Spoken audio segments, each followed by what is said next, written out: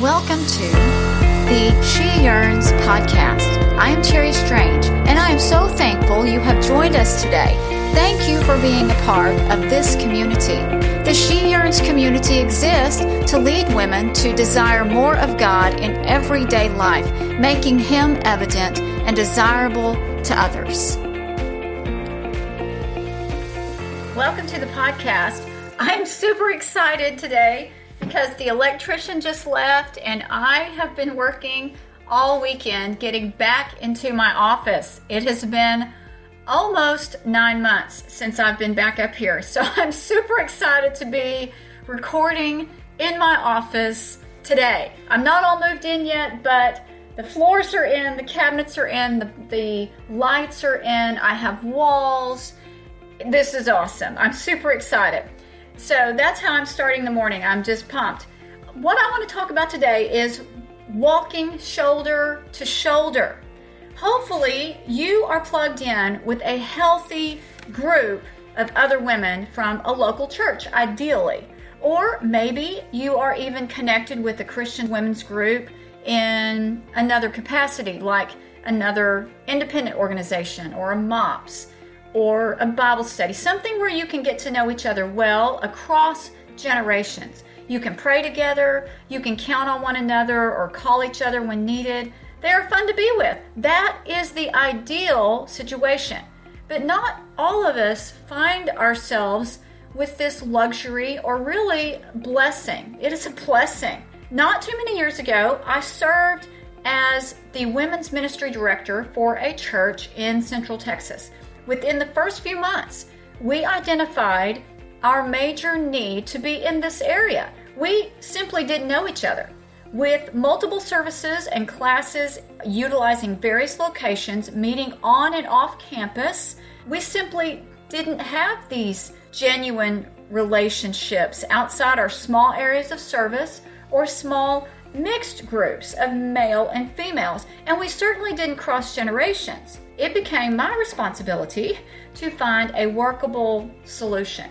And because I understood the need, I had the need, I really wanted to find one. Frankly, the task was too daunting. It seemed impossible to solve. Isolated programs had been put forth before, and they brought groups of people together for a season, but then that program or study would end, and we would all go back to our lonely corners of not really knowing anyone again. So I began to pray, and in a matter of months, I would say God planted an idea originating from a verse in Scripture that blossomed in my mind into something that became shoulder to shoulder. What I have found, as I have since left that position in that particular congregation due to our move, this is a common issue in our culture and how we structure even the American church today. But what we tried was so successful in meeting those needs and has carried on as I stepped out of the picture and the other administrative partner I had has stepped out over the years, that I wanted to share it in this format first, giving you just a brief overview, and then I want to make it available as a tangible resource for you and your church or your group or your neighborhood or whatever organization you are a part of. Now, the backstory goes like this. I was actually in another study on something completely different when I heard the presenter call out Zephaniah 3:9. She was talking about holding hands in a circle or something, and then my thoughts moved from whatever she was saying towards my problem. There was something about that particular verse that intrigued me. So when I got home, I just couldn't stop thinking about it, and I looked further. Zephaniah 3:9 says, "Then I will purify the lips of the peoples, that all of them may call on the name of the Lord and serve Him shoulder to shoulder." I just couldn't shake it. I investigated in some study. This idea of shoulder to shoulder literally means with one shoulder, under one yoke. The Vulgate says humero uno, which I think carries a lot of gravitas. Are you in a humero uno grouping? But I think shoulder to shoulder works better for us. The meaning implies, according to a couple of commentaries I spent a lot of time in, the Pulpit Commentary and the Gill's exposition of the entire Bible, says that all will help to carry the same burden and to accomplish the same work. And the commentators continue by saying that the phrase signifies that the Gentiles, having the gospel brought to them, and they, called by it, should do these things: join in fellowship with one another and sing praises to God together, agree in prayer to ask God the same things, stand fast in the faith of the gospel, and strive for it, being of the same mind, meeting together to carry on the branches of religious worship and to promote the Redeemer's interest, all sort of drawing the same direction. And the picture that was given was of a chariot being pulled with a team of horses. They're all going in the same direction. They're all going for the same purpose, with having one heart, one mind, one way, so that they may glorify God. These scholarly writers emphasize that the language that was used in the text would have been very applicable for the people hearing it at the time that it was written, but it's also applicable for the reader today. So I began to think, if this is true, then what could it look like for women who seem to be isolated within the body, who are not joined in fellowship with one another? Not really. We have acquaintances. We have bukus of acquaintances, but we're not joined in fellowship, not at this kind of level. What if it's true that there are women who are not agreeing in prayer to ask God for the same things, who are not standing fast in the faith of the gospel, striving for it, being of one mind, who are not meeting together to carry on worship or to promote the Redeemer's interest, having one heart? We're doing it across generations. So I began to think about this. Somehow, we need to find a solution for getting women together in a way that meets these objectives, that's not a Bible study, although that is a necessary piece of the process. I'm all for Bible study. I write Bible study. But it's also not simply social, something that bridges across generations and is not exclusive, but God-glorifying. It also needs to fit into the life of today's women. What worked 20 years ago will not necessarily work today. Aspects of it may, but we need to be willing to stay gospel-focused, but maybe change the methodology and how we accomplish that goal. The solution seemed to me, after praying through this and thinking through it, to create intergenerational groups that meet once per month, utilizing spiritually mature leadership already present within your organization. I'll give you the nitty-gritty in just a minute, but the purpose of Shoulder to Shoulder, as we determined it, is to provide a place where women can grow in their walk with God through encouraging encounters with other women across generations in the name of the gospel, developing friendships through prayer, fellowship, and meaningful discussions for the purpose of promoting the Redeemer's interest. Now, let me briefly tell you how it works so that you can think about it and pray over it, whether this might be something you or someone you know might be interested in. The first thing you will want to do is identify your need. How many women do you think will want to participate in something like Shoulder to Shoulder? What is your need? Maybe you're in a situation where there's not a need. Everybody is connected. More than likely, that's not the case. You'll want to be creating groups of about 8. You can go as small as 6 or as large as 12, but I would recommend staying within those margins. You can always start another group if you grow too much. Then you need to identify your leadership. What women, and we utilized our elders and deacons' wives, leaders that were already present, who could facilitate well. Who do you know that's a good facilitator? That may determine how many groups you can handle. If you're thinking about your neighborhood or some other entity, you'll want to find spiritual maturity for this role coupled with hospitality. Spiritual maturity with hospitality. These are the key abilities you're really looking for in someone to lead.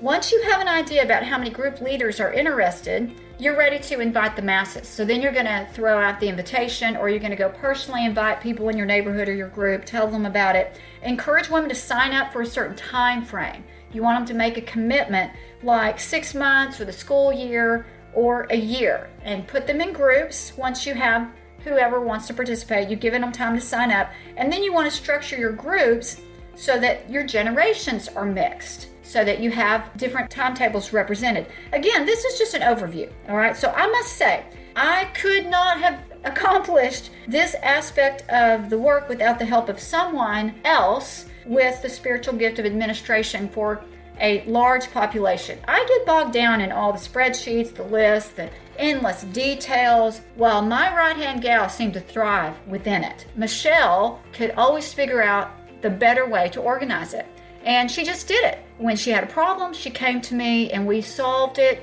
If you're looking at a large number of individuals and administration is not your gifting, find yourself someone like my friend Michelle and don't let her quit. And then the last thing you're going to do is basically set the date. Now, what do you do at these shoulder-to-shoulder gatherings?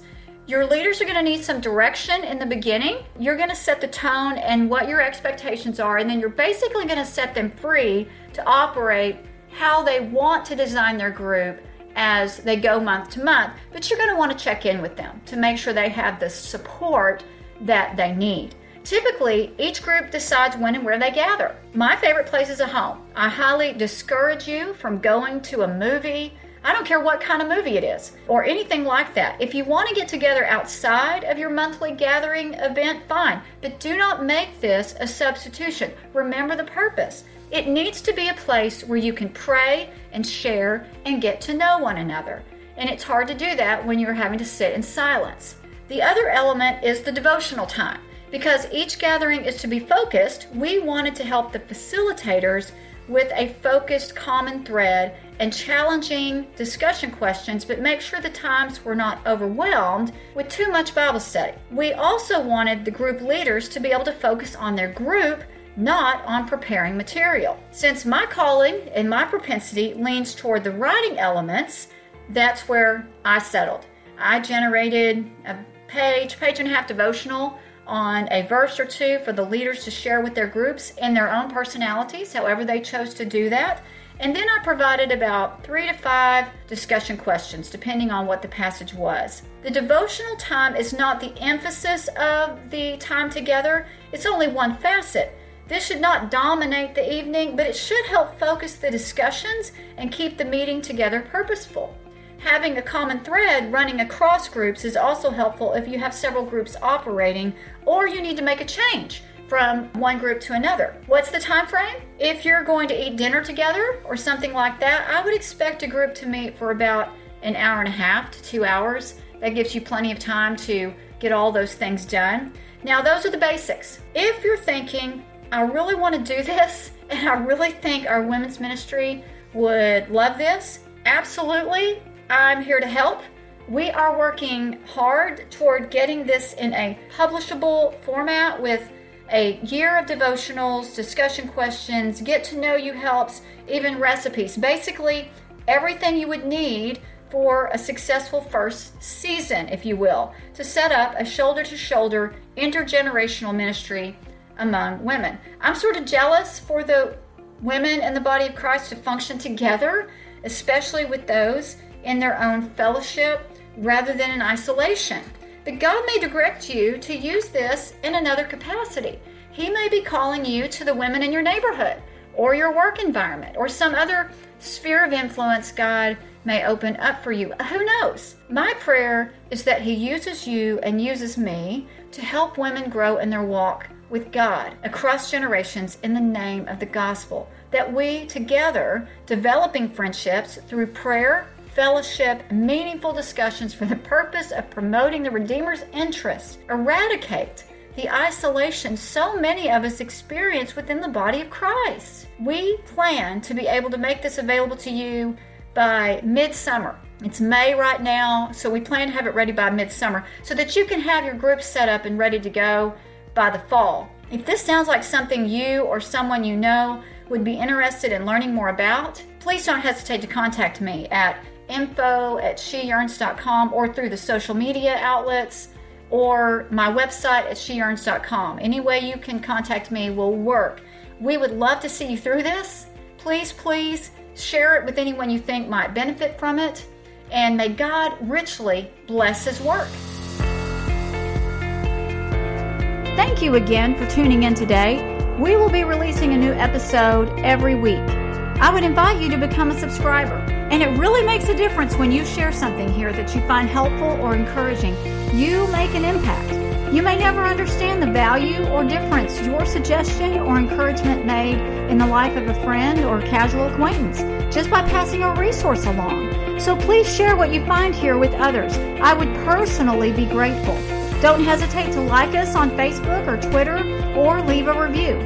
For more truth-saturated, gospel-centered, spiritually insightful encouragement, please go to www.sheyearns.com, where you will find reading plans, articles, and other resources to help stir a desire for God into your everyday life.